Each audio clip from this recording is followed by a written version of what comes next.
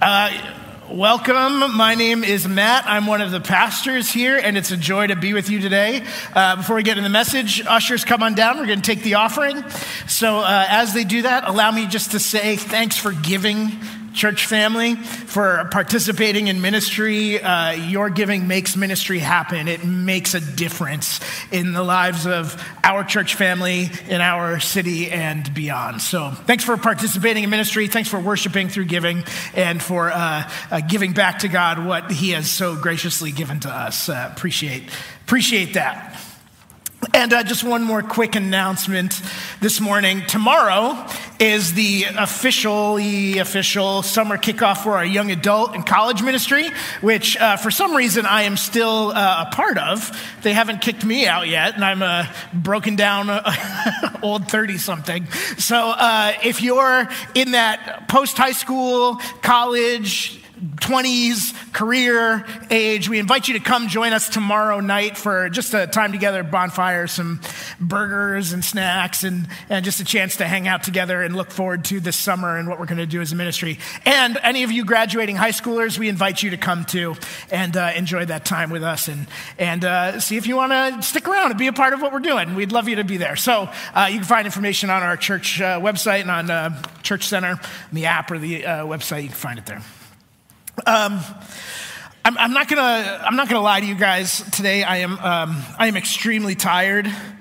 I've been away for 2 weeks. I have 1 week of vacation, which I'm not going to complain about. But then this last week, I was in Spokane, Washington, at our denomination, the Christian Missionary Alliance, our general council. So this is a big fun event where pastors and leaders from all over the Alliance in America, we come together and debate bylaws and polity changes and have Robert's Rules of Order as we sit in this meeting with a couple thousand of us trying to express our opinions but not hurt each other's feelings and all that. It's it's just a really fun event to get to be at and go through business meetings. And no, it's a blast. And we worship and do some other stuff too. But my flight got in. We landed at 12:30. And I think the time I rolled over to go to sleep and I put my phone down, it was 1:32 in the morning. And I had a 5:20 alarm wake up today. So I am flying on Red Bull and the power of the Holy Spirit this morning. So I appreciate your prayers and your grace today. I'm thankful to be alive, but thankful to be home as well. So thanks for sending me to council. I was there with Pastor Scott and Diane for this week, getting to represent our church and our region together as we had some important conversations as a denomination. And so I appreciate that. All that to say, I'm tired, but at the same time, the Red Bull's kicking in. So we'll see how this goes. So today's message, we're kind of at the beginning of summer. Pastor Scott will be back next week. But today's message isn't really connected to anything we've talked about or going to talk about. It's just kind of coming out of my own things that I've been thinking about in my mind, which I admit is a very confusing place and a very oftentimes dark place to wade into. It's weird up here. And but this is just some things I've been thinking about. If you've been around our church or if you've heard me preach before, I like to ask questions like, what are we doing? Why do we do it? All those sorts of things. So this has been churning in my mind for a few weeks, what we're talking about today. 3 weeks ago, my wife Taylor and I, we got to spend the night. We went up to Montreal. We drove up and back. We didn't spend the night up there. We went to go see one of our favorite musical artists play up in Montreal 3 weeks ago. It was great. Wonderful show, powerful experience. I won't speak for her, but I was deeply moved by the performance when we were there together. This is only the third live musical performance I've been to since COVID hit and shut things down. Last summer was the first show I had gone to. I went to one in the winter and then to one now, which is a shame because I am a musician. I grew up playing music. I played in bands in high school and college. I played guitar and bass. We were playing out shows in front of a couple dozen people or, One time I think there was 4 people. One time there was 500 people. That was pretty sweet. But that was one time, and not for us. But I've played on worship teams in churches. I have friends who are professional musicians that get a paycheck, not like, hey, here's a couple bucks, thanks for coming, but like taxes getting taken out. And I've grown up going to playing music, watching music. It's something I love and enjoy and I'm passionate about. I love being in the room when a musician or an artist kind of blesses us with their gift and pours out the emotion and creativity on the people in that room. And I have missed being in those rooms the last few years. So we went to this show a few weeks ago and it was powerful. And after a few years of missing out, have gotten to experience a couple of those moments. Many of you in this room have experienced the power of music in your life. Whatever your particular taste may be, whether it's rock, metal, indie, organs, kids bop. We've had too much kids bop in my house. Or maybe this morning you've experienced the power of music. You've been moved by a piece of music before. I know you have. Because music is powerful, and that's not an accident. In fact, music is so powerful that it's one of the primary expressions that God asks us to use in our worship and devotion to him. So that's what I want to talk about this morning, as Trevor mentioned a few minutes ago. Music, worship, why we use music to worship God, why it's important, what it means, and all that stuff. Nowhere in the Bible does it say, thou shalt sing to God. It doesn't say that anywhere. And yet the Bible assumes that worshiping God through music, singing to him, is something that we are doing as God's people. There are countless places in the Bible where music is used to worship God and where we are encouraged by God to use music to worship him. 1,150 verses in the Bible makes reference to music or to a musical instrument. And if you just go to the Psalms, the book of Psalms, the Psalms are really the hymn book of the Bible. There are 150 Psalms, and of them, 58 are specifically said to be set to a particular piece of music. And most scholars will agree that all of the Psalms were originally musical compositions. They are lyrics, they are hymns, they are songs. And 24 of those Psalms specifically mention praising God by the making of music. The last Psalm, the way the book closes, Psalm 150, says this. It says, praise the Lord. Praise God in his sanctuary. Praise him in his mighty heavens. Praise him for his acts of power. Praise him for his surpassing greatness. Praise him with the sounding of the trumpet. Praise him with the harp and the lyre. Praise him with timbrel and dancing. Praise him with the strings and pipe. Praise him with the clash of cymbals. Praise him with resounding cymbals. Let everything that has breath praise the Lord. Praise the Lord. With our voices and with every instrument at our disposal, the harp, the tambourine, the guitar, the keyboard, the drums, the organ, the kazoo, we are to praise God by the making of music. And that's why we sing when we come together at church, to praise God by the playing of instruments and the singing with our voices. Now, I think we can agree for many of us, worship is not limited to music. There are other ways we worship God, but music is an indispensable and central part of how we worship God, both as individuals and together as the church. So I want to start by mentioning 4 reasons why I believe music is an important means of worshiping God. And the first of which is that music is emotional. Now, some of you might hear that and cringe a little bit. Emotions are messy. It's true. Emotions can cloud our judgment. We can easily be led into fear. It's really easy to mistake feeling our feelings for God and his voice or what we think he wants us to do. There's a very fine line in there. But music is emotional, or a better word might be, music is emotive. Music is a way that we can express and experience emotions. It's emotive. You know, we all have emotions, at least I think so. We all have emotions. You know, God has emotions. If you read the Bible, you read about God's emotions. It talks about God's anger and his sadness. It talks about his joy and his love, his jealousy and his longing. God has emotions. We are created in his image. As Genesis 1 says, we have emotions. We are not robots. Emotions are legitimate and essential part of being human. And I think an essential part of our faith.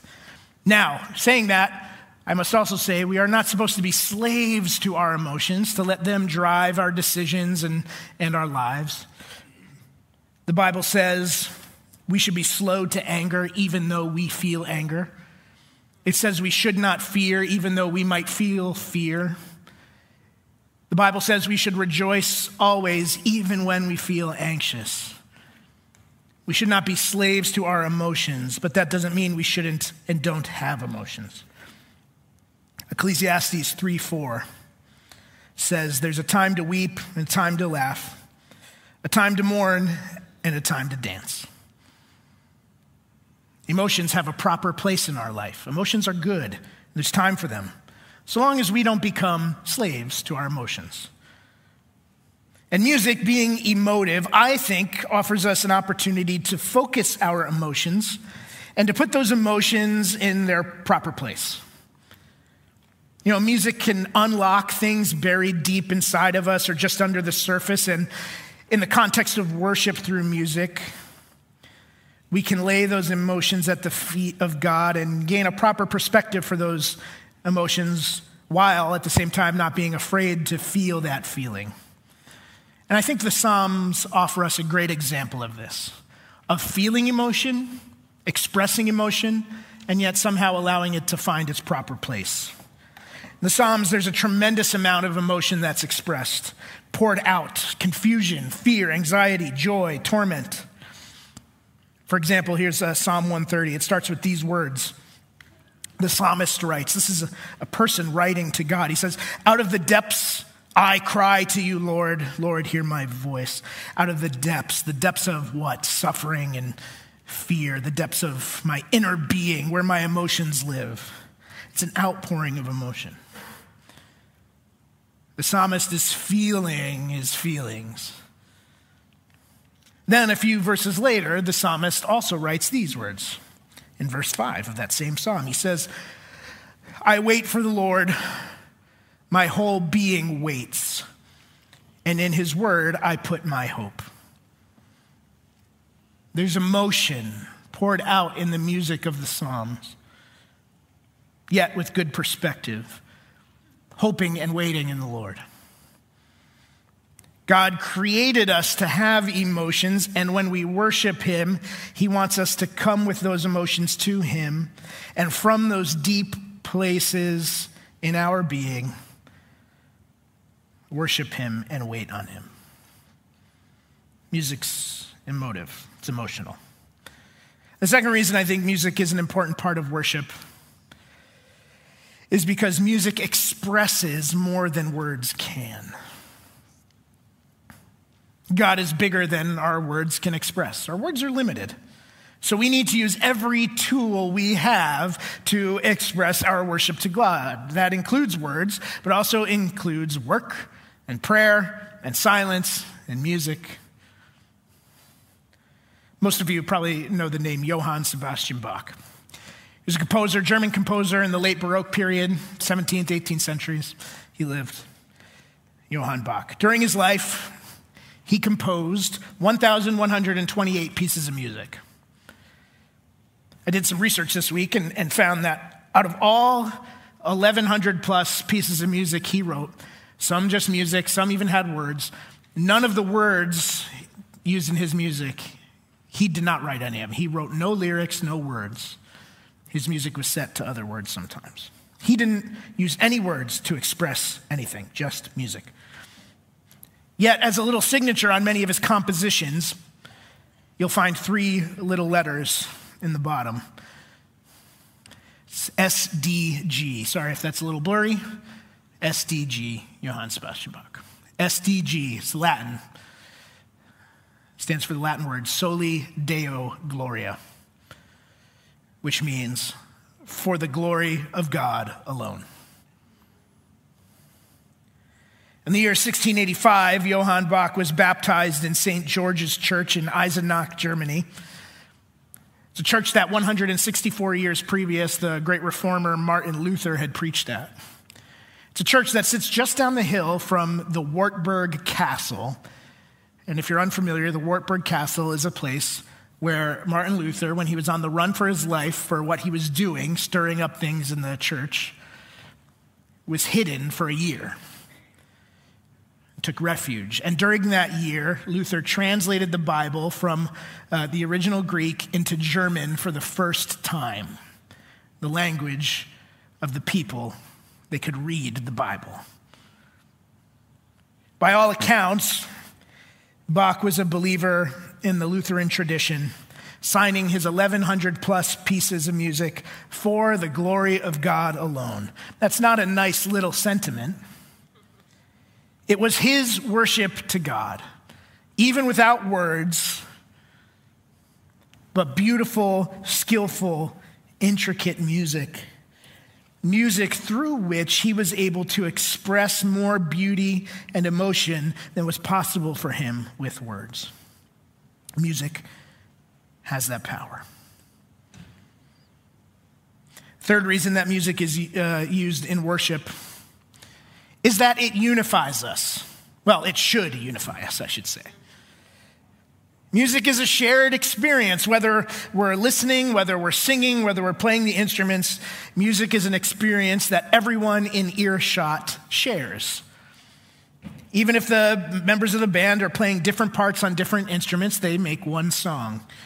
And when we sing music, it allows us to hear and to say and to express together the same thing at the same time. It unifies us. Now, I know we all have different tastes and different preferences, and we all have to get over that sometimes. Your preferences are fine, but it's our unity despite our preferences that God is after when we make music for him. Music has the incredible power to unite us across our preferences, our instruments, our vocal range. I appreciate those of you who can sing well and drown out my terrible voice. Our opinions, our ethnicities, our backgrounds. Music crosses every boundary to bring us together before God. When I was at General Council this past week, there was, in the business meetings, I'd say there was probably 2,600 of us that were gathered in one, big conference room to vote on stuff, to debate, to follow Robert's rules, to have discussion, and a lot of reason for division, discussing budgets and changes and those sorts of things. It's an organization of 2,000 plus churches in the U.S., 700 missionaries. And you know how we started all those business meetings? We started with worship through music. Because God is worthy of our worship, yes, but also, I think, to unify us, all coming with different opinions and thoughts and things we want to see done in the alliance. The music got us all on the same page and reminded us, especially that week, where we stand before God. A, that none of us are God, and B, we all stand together before him. And that perspective is important. So even if we were to disagree on the particulars of the business, we still were able to agree in who we worship and where we stand before him. And that gives us unity in our diversity of our opinion, of our interpretation, of whatever else. Making music together unifies us. Nelson Mandela said these words. He said, "Music is a great blessing. It has the power to elevate and liberate us. It sets people free to dream. It can unite us to sing with one voice. Such is the value of music." Music unifies us. Well, it should unify us. It could put us in a posture before God of awe and remind us of our common place before him. Music also unifies us across a diversity of cultures and ethnicities and backgrounds, and it can help us to celebrate that in each other, celebrate our diversity and find unity in that. You know, music is often born out of culture, whether it's a particular ethnic culture or historic, time in history. Music is born out of culture. And hearing music from other cultures helps us to experience and better understand that particular culture, and helps us to get to know one another, even especially when we come to worship in style much different than our own. It helps us experience that unity across diversity. We get a glimpse in the book of Revelation of this. John, the author of Revelation, is given a vision of heaven, and he's writing everything down, and in chapter 7, he sees this picture. Here we go. It says this: After this I looked, and there before me was a great multitude that no one could count, from every tribe, every nation, people, and language, standing before the throne and before the Lamb. There's incredible diversity, uncountable peoples from every nation and tribe and language and people, all standing in the same place before the throne. All right, same level. They were wearing white robes and holding palm branches in their hands, and they cried out in a loud voice, "Salvation belongs to our God who sits on the throne and to the Lamb." All the angels were standing around the throne and around the elders and the four living creatures, and they fell down on their faces before the throne and worshiped God, saying, "Amen. Praise and glory and wisdom and thanks and honor and power and strength be to our God forever and ever. Amen." So this uncountable multitude of people from a diverse background and culture and skin color and food preferences and languages and all those things were together in the same place, singing the same words, saying them to God, worshiping him, crying out with one voice. Diverse, yes, but unified. When we worship with people who are not like us, we get to experience this little slice of heaven.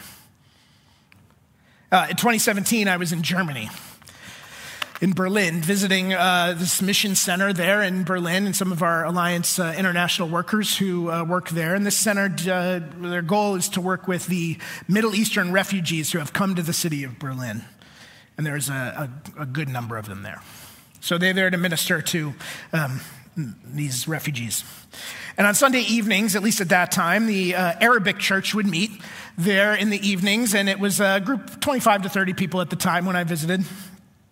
So here I am, this white, freckled American guy in Germany, worshiping with these displaced peoples from Syria and Palestine and Jordan and beyond, in Arabic. They had sermons and prayer. They had lyric slides and songs. They do what we do, except in Arabic, with different music, different style. So I went into that service feeling very much like an outsider. Like, I don't know what's going on, what they're saying. And, you kind of feel weird in those settings. But after a couple songs, that kind of melted away. And in my experience there that week, I was able to kind of get lost in the moment in a musical style I wasn't familiar with and lyrics I couldn't read on the screen or understand what was being said. But knowing, along with my brothers and sisters, that we were there together worshiping the Lord. And then the fourth song they sang was an English song that they had translated into Arabic. A song I knew. I don't remember what the song was, but I remember singing in English alongside while they were singing in Arabic. That was a really special moment to be able to do that. It was a profound moment for me of unity and diversity because of the power of music. Music does that, unifies us. Excuse me.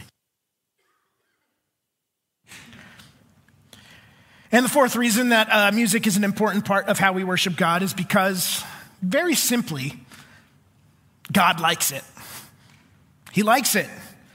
God is creative, right? He's the original artist. He created this world and this universe. He made us in his image, and part of that means that we have this creative capacity as well to make beautiful things like he does. When God was instructing King Solomon in the book of 2 Chronicles to build him a temple, he instructed him to hire people who were skilled in working with gold and silver to make beautiful, ornate decorations for the temple. The temple was shining with gold and silver and cedar, and there were lampstands and pomegranates and vines, and he didn't want a bland temple. He said, hire artists to come and make a beautiful, skillful, creative temple.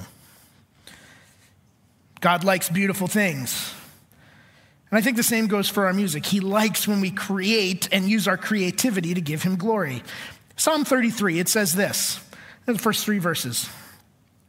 It says, sing joyfully to the Lord, you righteous. It is fitting for the upright to praise him. Praise the Lord with the harp. Make music to him with the 10-string lyre. Sing to him a new song. Play skillfully and shout for joy. Sing a new song. Write him a song. Play skillfully. This word in Hebrew, skillfully, basically just means do it good. Make it pleasing, skillfully. God enjoys the beautiful things and the beautiful sounds that we can make for his glory. This music is special. It's a precious gift that we've been given and that we can and should use for the praise and glory of God. He's good and he's deserving of our greatest skill and attention and creativity and what it can express beyond our words. Music unlocks it and it touches our emotions and brings them to God. It expresses what words fail to. Music, it can unify us before God, and music pleases God just because music is beautiful. It's awesome. Worshiping God through music is an important thing. It's an essential thing. You should never neglect it. And that's why we sing when we get together. We don't do it for fun, even though it is fun. We don't do it to put on a concert, even though we want to make sure we do it well and skillfully, as Psalm 33 says. We do it because God is worthy. And the making of music and singing together has a profound effect on each of us, individually and as a church family.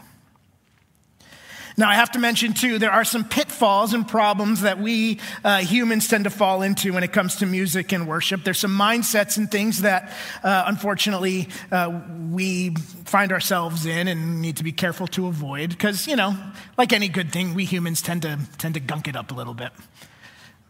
So let me just mention three problems we tend to create when it comes to music and worship. First problem is that we often mistake our preference for God's preference. We like what we like. And I know for myself, I tend to think that what I like is better than what you like.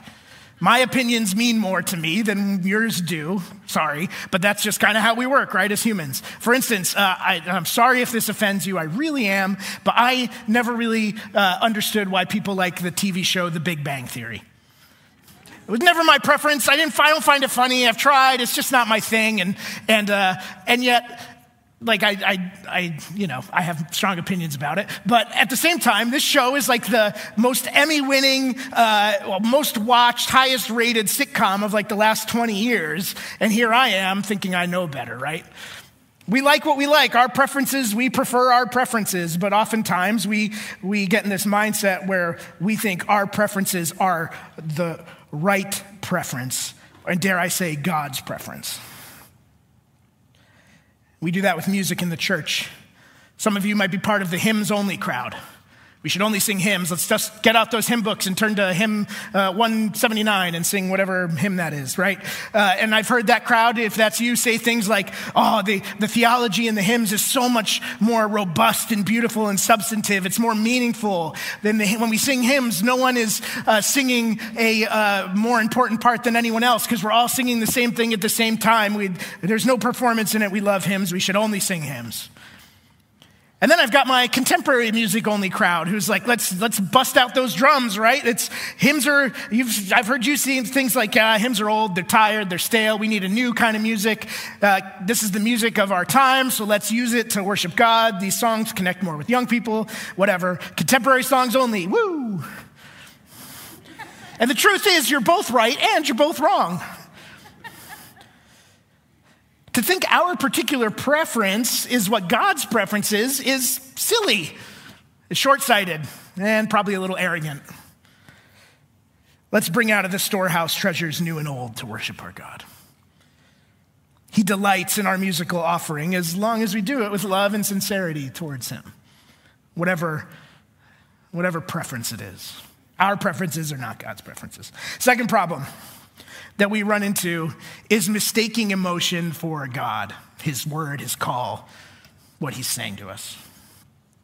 Music is emotive, right? It's emotional, it's powerful, and it's easy to get lost in your own feelings and forget to direct our musical expression to God.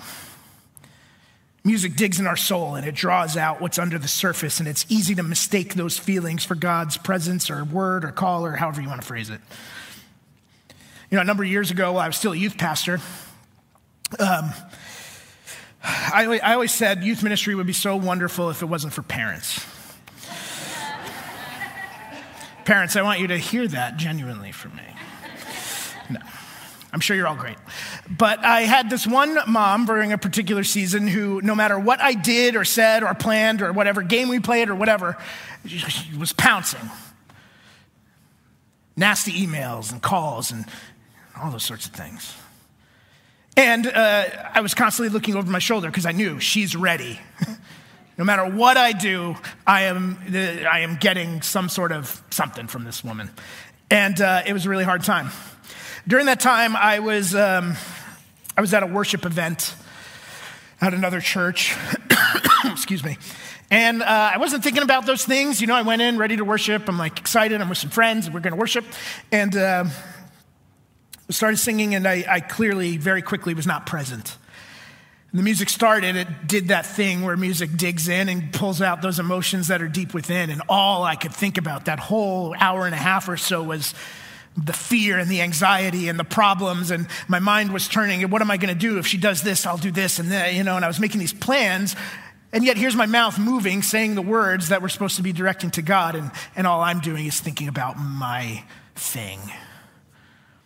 This music pulls out emotions. It was so obvious to one of the people I was with, they took me aside afterwards. I was like, Matt, what is going on? It's easy to get lost in that emotive thing, the emotive nature of music, and turn our attention inwards rather than upwards towards the object of who we worship. Third problem that we run into with music is, for some of us, it's all too easy to take emotion totally out of it and make worship an intellectual exercise. Saying the right words equals worshiping the right way. There's no room for emotion. God it's ordered and logical, and we have to say the right things and not allow it to get all messed up by what we feel. But is God not emotional, or is he not the God of our emotions? And does he not want our whole self to be present with him? And that if that's you, you can't tell me that when we sing songs like "It Is Well With My Soul," this beautiful hymn that expresses such great truth, you can't tell me that you don't get goosebumps every time you sing that song. I've been in this room when we've sung that song, and man, the goosebumps every single time. Worship it's not an intellectual exercise. Sure, that's a part of it. But it's an offering of our whole being unto our Creator and Redeemer, who redeems our body, our soul, our hearts, and our minds. We should be careful not to reduce worship and music simply to emotion or simply to intellect. Either way, we're holding something back from our God. He wants all of you for all of him. And music has the power to dig deep into what we feel and what we believe, and it's a tool we can use to express our love to God in balance. What we believe and what we feel directed towards our God. I'm going to ask the worship team to come back up. We're going to close with a song in a moment. But as these guys come back up on stage, I've asked them if they would share a little bit with us today, because who better to talk about music and worship than the people who lead us in music and worship? Thank you, sir. So we've got some members of our team. These guys are going to lead us in one final song. And I've asked them if they would share a little bit about their experience with music and answer this question for me and for us. The question they're going to answer is, what impact has music had on your faith and how you worship God? So, whenever you guys are ready. You're ready? Trevor's ready. Bodie's first. This is Bodie. Say hi, Bodie. Hi, everyone. Now, Bodie's going to answer this question for us. What impact has music had on your faith and how you worship God? And correct me if I'm right, Bodie, you're studying music in college right now. Yes. Right. Yeah, awesome. So take that and tell us a little bit. Whoa, it's loud. Hi. For me, music is everything. I mean, I grew up in a very musical family. My mom was a music teacher as well as the local worship pastor at our church. So I really can't imagine my life without music. I think it's the reason I'm studying it, but when it comes to worship, it's the thing that I turn to in every situation. It's the thing that's kept me on my walk. Really, if I'm feeling down or I'm at college and I'm feeling pretty anxious, it's the thing I turn to, worship music. In the car, blasting it while Blaine's singing and way better than I am, but that's how it is. Thanks, Bodie. I'm just going to talk into this mic now, Jacob, just FYI. This is Blaine. Say hi, Blaine. I was with at council a friend whose name is Blade, so I was like, Blaine, don't say Blade. Blaine, same question. Tell us about the impact music has had on your faith and how you worship God.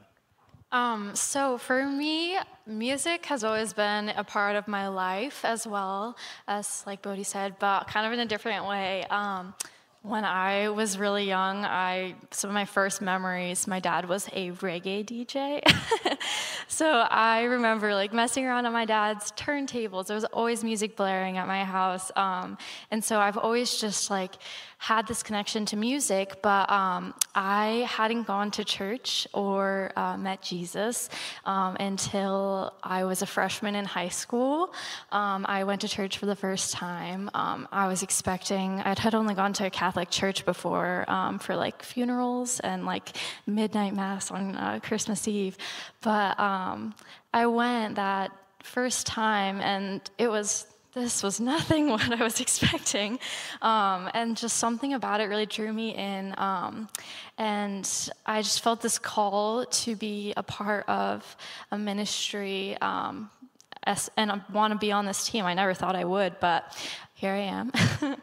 I had been in choruses forever, but I hadn't ever like done anything worship until 2 years ago on Christmas Eve. I don't know if you guys remember, we had like a chorus up here.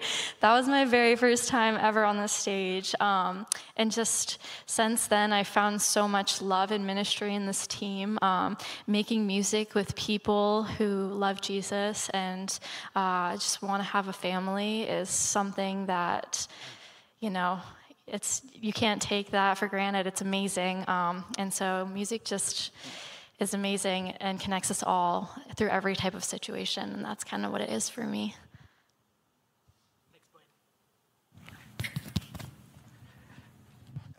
This is Kara.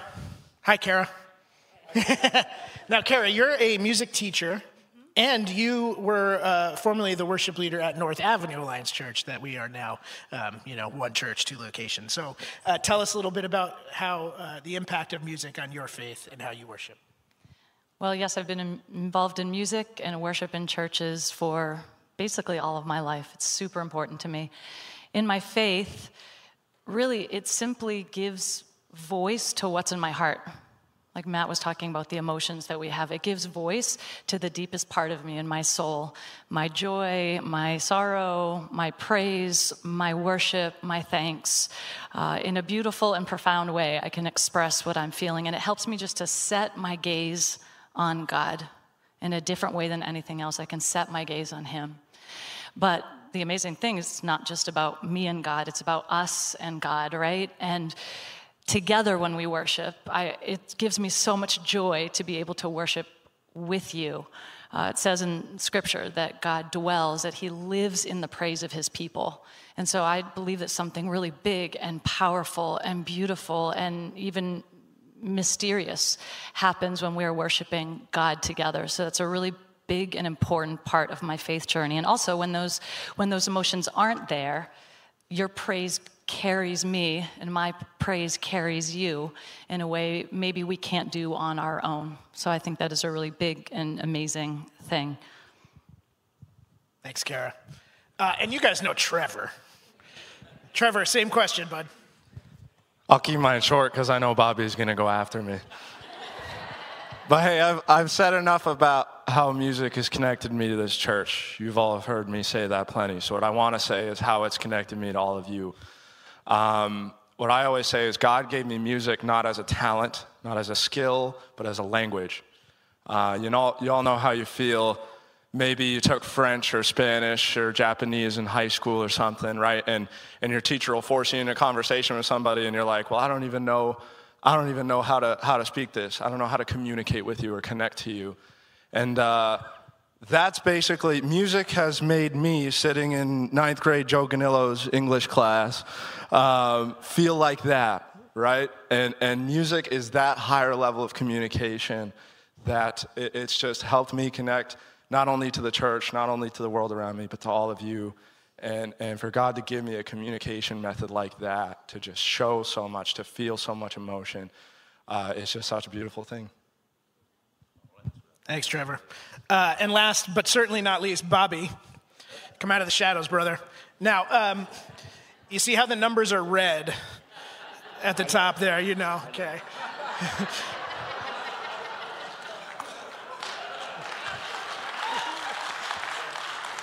Don't let that stop you, though. Don't let it stop you. It won't. I don't know if I need that. Can you guys hear me? Can you hear me? Our online people need All this. right. Yeah. Well, I know that it's a beautiful Sunday, summer day, or spring day. I'm not going to keep you guys too long. But when Trevor asked me to do this on Wednesday, I said, how am I going to tell my life story in 60 seconds, man?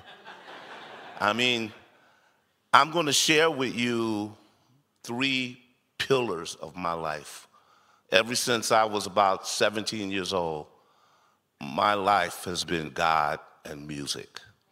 I started out in Detroit with my 2 brothers. We formed a band in Detroit, and we were supposed to be, you know, like Motown soul singers, you know, Aretha Franklin and that type of thing, and we loved all those artists like everybody else did, but we decided to break the norm, and we wanted to play hard driving Detroit rock and roll. And my brother David, to his credit, he's with the Lord right now, and I know he's with the Lord. He's actually with us, still guiding us, but David was obsessed with putting God with music. I mean, we were right on the end of the, should I say, where they, in the early 60s and the late 50s, some of you older people like me remember where they said rock and roll was the music of the devil, pop music was the music of the devil, and, you know, you got really ridiculed for it. And, you know, what happened with us was we made this incredible album. David decided to call the name of our band Death. And this is one of my stalwarts right here, this album. This is the album. This is David, my brother.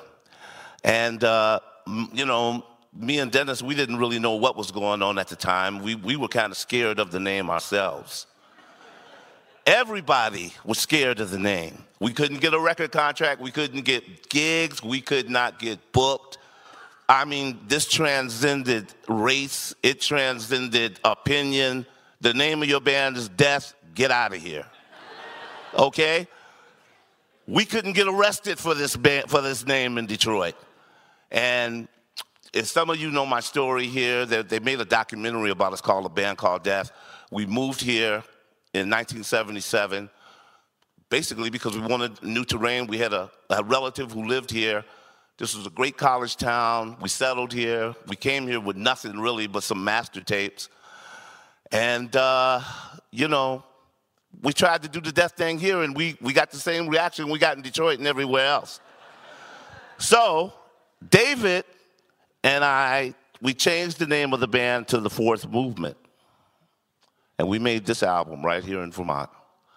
and it's a Christian album. It's a testimony. I mean, the name of the songs, Revelation's Eve, Always at Your Door, Hoping You Bless Me Once More, The Christ in You, Seeking the Life That's to Be, The Build-Up, You'll Never Go Wrong, He Even Reigns Today, Don't You Think Your Life Is Worth It, Life Without End, which was David's favorite song, Key to Paradise, Love and Music, Jesus, Please Come. We made this record. And this record, it got about accepted as much as Death did, not because of the name, but now because Jesus was in it. Okay? So we got a little frustrated. David went back to Detroit. He wanted to carry us back with him, but me and Dennis had started families. That was hard to do. So we ended up getting jobs, working at the University of Vermont, going to school at night, and I became a radio DJ on WRUV-FM. And I met some wonderful people, and one of them was a young man by the name of Jay Strouser who was promoting reggae. Me and Dennis didn't have nothing but bass and drums, so we decided, hey, to check it out.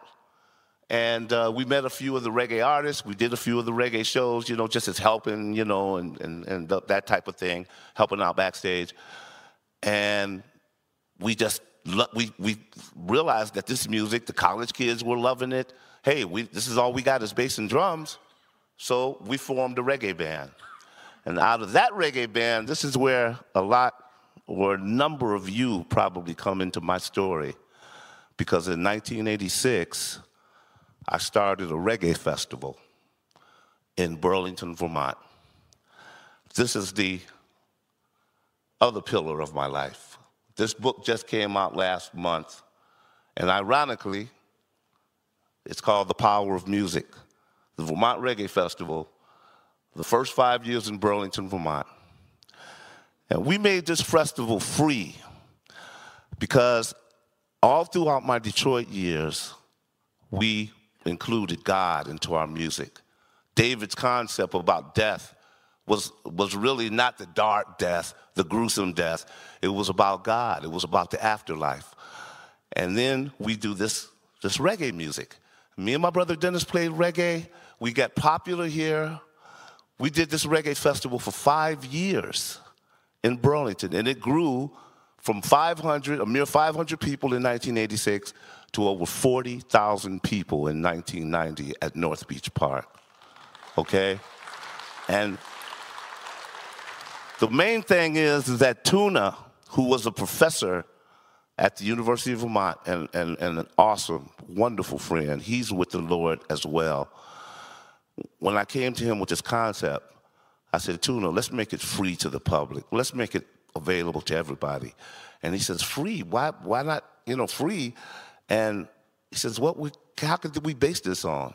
Well, I said, you know what? We come from the Woodstock era. Remember Woodstock. And we come from the Civil Rights era where we remember the March on Washington. And remember the Sermon on the Mount? It was free. And Tuna was on board. And I'll never forget that day. He says, this will be the ticket price. You don't need no ticket. You just thank the Lord. So what I want to say to you guys, music is a part of my life. It's a part of my future. It's a part of my now. And I've been on this incredible, incredible journey. And I told these guys that there's no way I could tell this story in 60 seconds.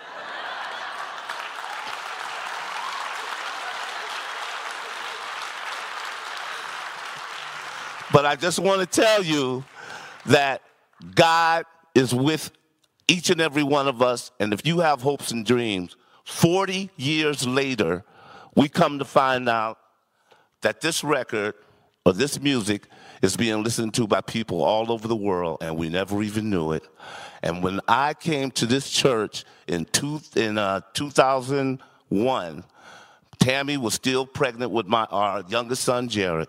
And I had met Pastor Scott, I met Diane, Al, Ron, and when this happened, they were all a part of this when this happened. And it's just, for me, it's just a testimony. You know what? I'm going to leave you with this. Everybody feared our name, Death. We couldn't get anything just because we were a rock and roll band named Death. Don't fear death. Fear the life that's unlived. Fear the promises that's unkept. Fear the time that you didn't spend. Fear the times that you didn't forgive. Fear the love that you didn't withhold or that you withheld. Don't fear death, because death is Jesus. That's when you see Jesus. God bless you.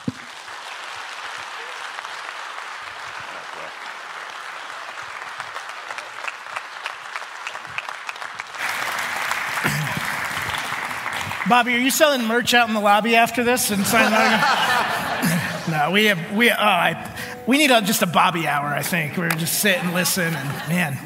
I want you guys to know, it's kind of we come back together. During the first service, the other half of the team shared. So you guys got these guys sharing today. And Trevor and I were talking this week about, hey, can we have the musicians kind of answer a question and share a little bit? I was thinking, yeah, maybe 2 or 3 of them. But all these guys jumped on the opportunity and just said, I have to share this. That experience of music and faith and how we come together before God and worship him in that.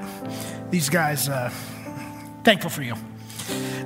This is not a message about like worshiping music. Like, I hope you don't get that impression. Like music is not God or anything like that. But it is a tool God has given us, a beautiful tool, an expression that he has given us to bring before him as we express our love and thanksgiving and joy that we have in him. And that's something worth noting and talking about. Because God is good. He is present. He is faithful. He is love. And he deserves us to return all those things back to him. And music is an important tool for that. So we're going to sing this last song, and then I'll come back, and we'll finish up. We'll get you out of here in time for lunch. Lunch. But as we sing this last song, I just want to encourage you in a couple ways. Number one is let music do its work. Don't be afraid to feel some feelings. Let it pierce the shell and dig up a little something. Now, don't get lost in that. But as you sing, don't be afraid to feel, and then somehow as you sing, bring those emotions into their perspective before God. And as we sing, we're going to sing words, actual words that have actual meaning. Think about those words. Meditate on them, contemplate them, mean them when we say them. And let's try to find that balance between the expression of the emotion of music and the intellect of the words that come together.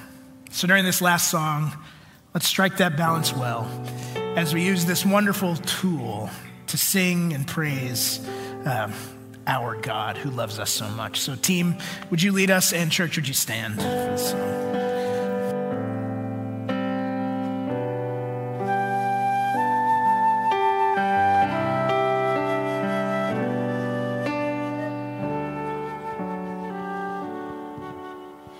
Jesus at the center of it all.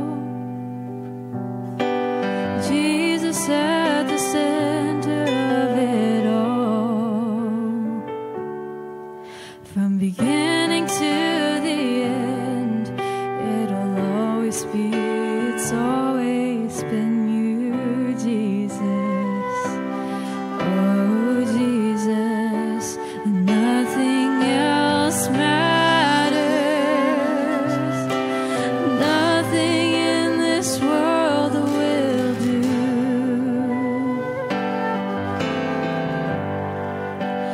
Jesus, you're the center. Everything revolves around you. Oh, Jesus, you. Jesus, be the center of my life. Jesus, be the center of my life. From beginning till the end, it'll always be, it's always been you, Jesus.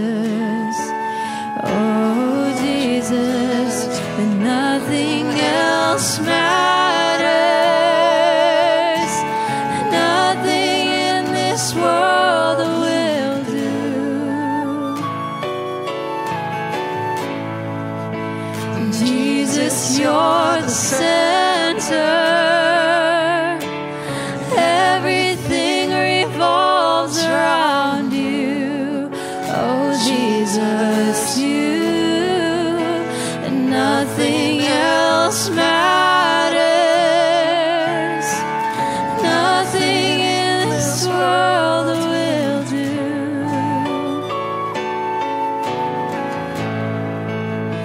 Jesus, you're the center, and everything revolves around you. Oh, Jesus, you. From my heart to the heavens, Jesus be the center. It's all about you. Yes, it's all about you. From my heart to the heavens, Jesus be the center. It's all about you. Yes, it's all about you. Jesus be the center of your church. Oh, Jesus be the center of your church. And every knee will bow, and every tongue shall confess you, Jesus. Oh, Jesus. Oh, my Jesus. Oh, Jesus.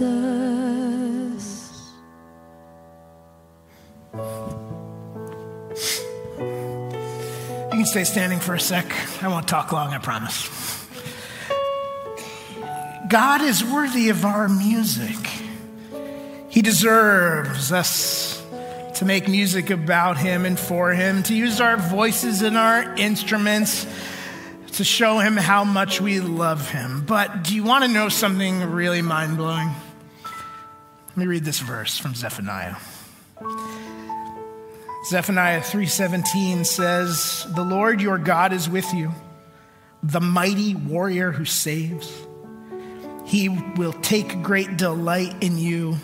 In his love he will no longer rebuke you, but will rejoice over you with singing."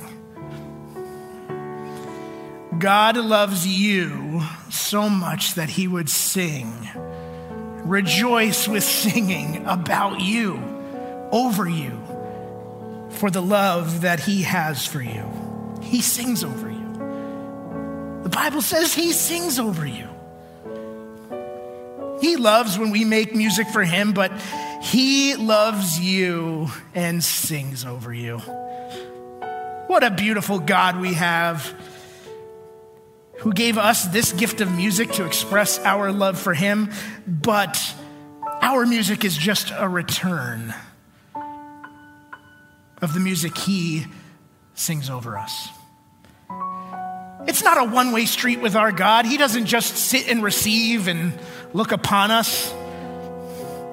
He gives freely and abundantly his love, his being, his care, and his expression of that to you by the Holy Spirit, by the death and resurrection of Jesus, by his singing over you. You are deeply loved by God, and he rejoices over you with singing. Let's pray. God, thank you.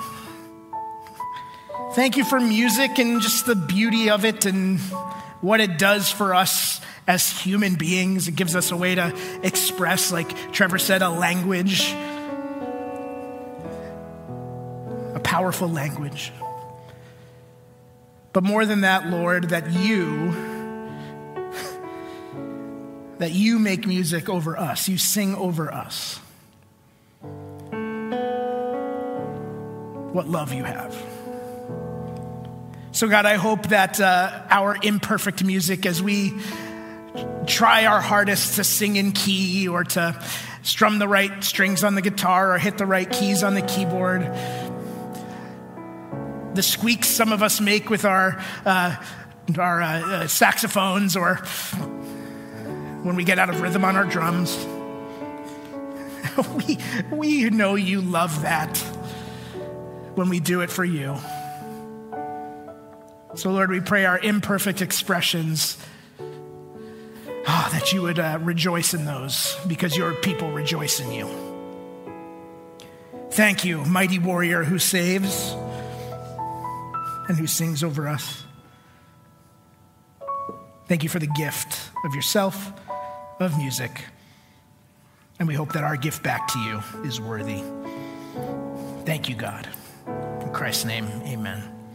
Amen, church. It's been a joy to spend the morning with you. God bless you as you go. We'll see you soon.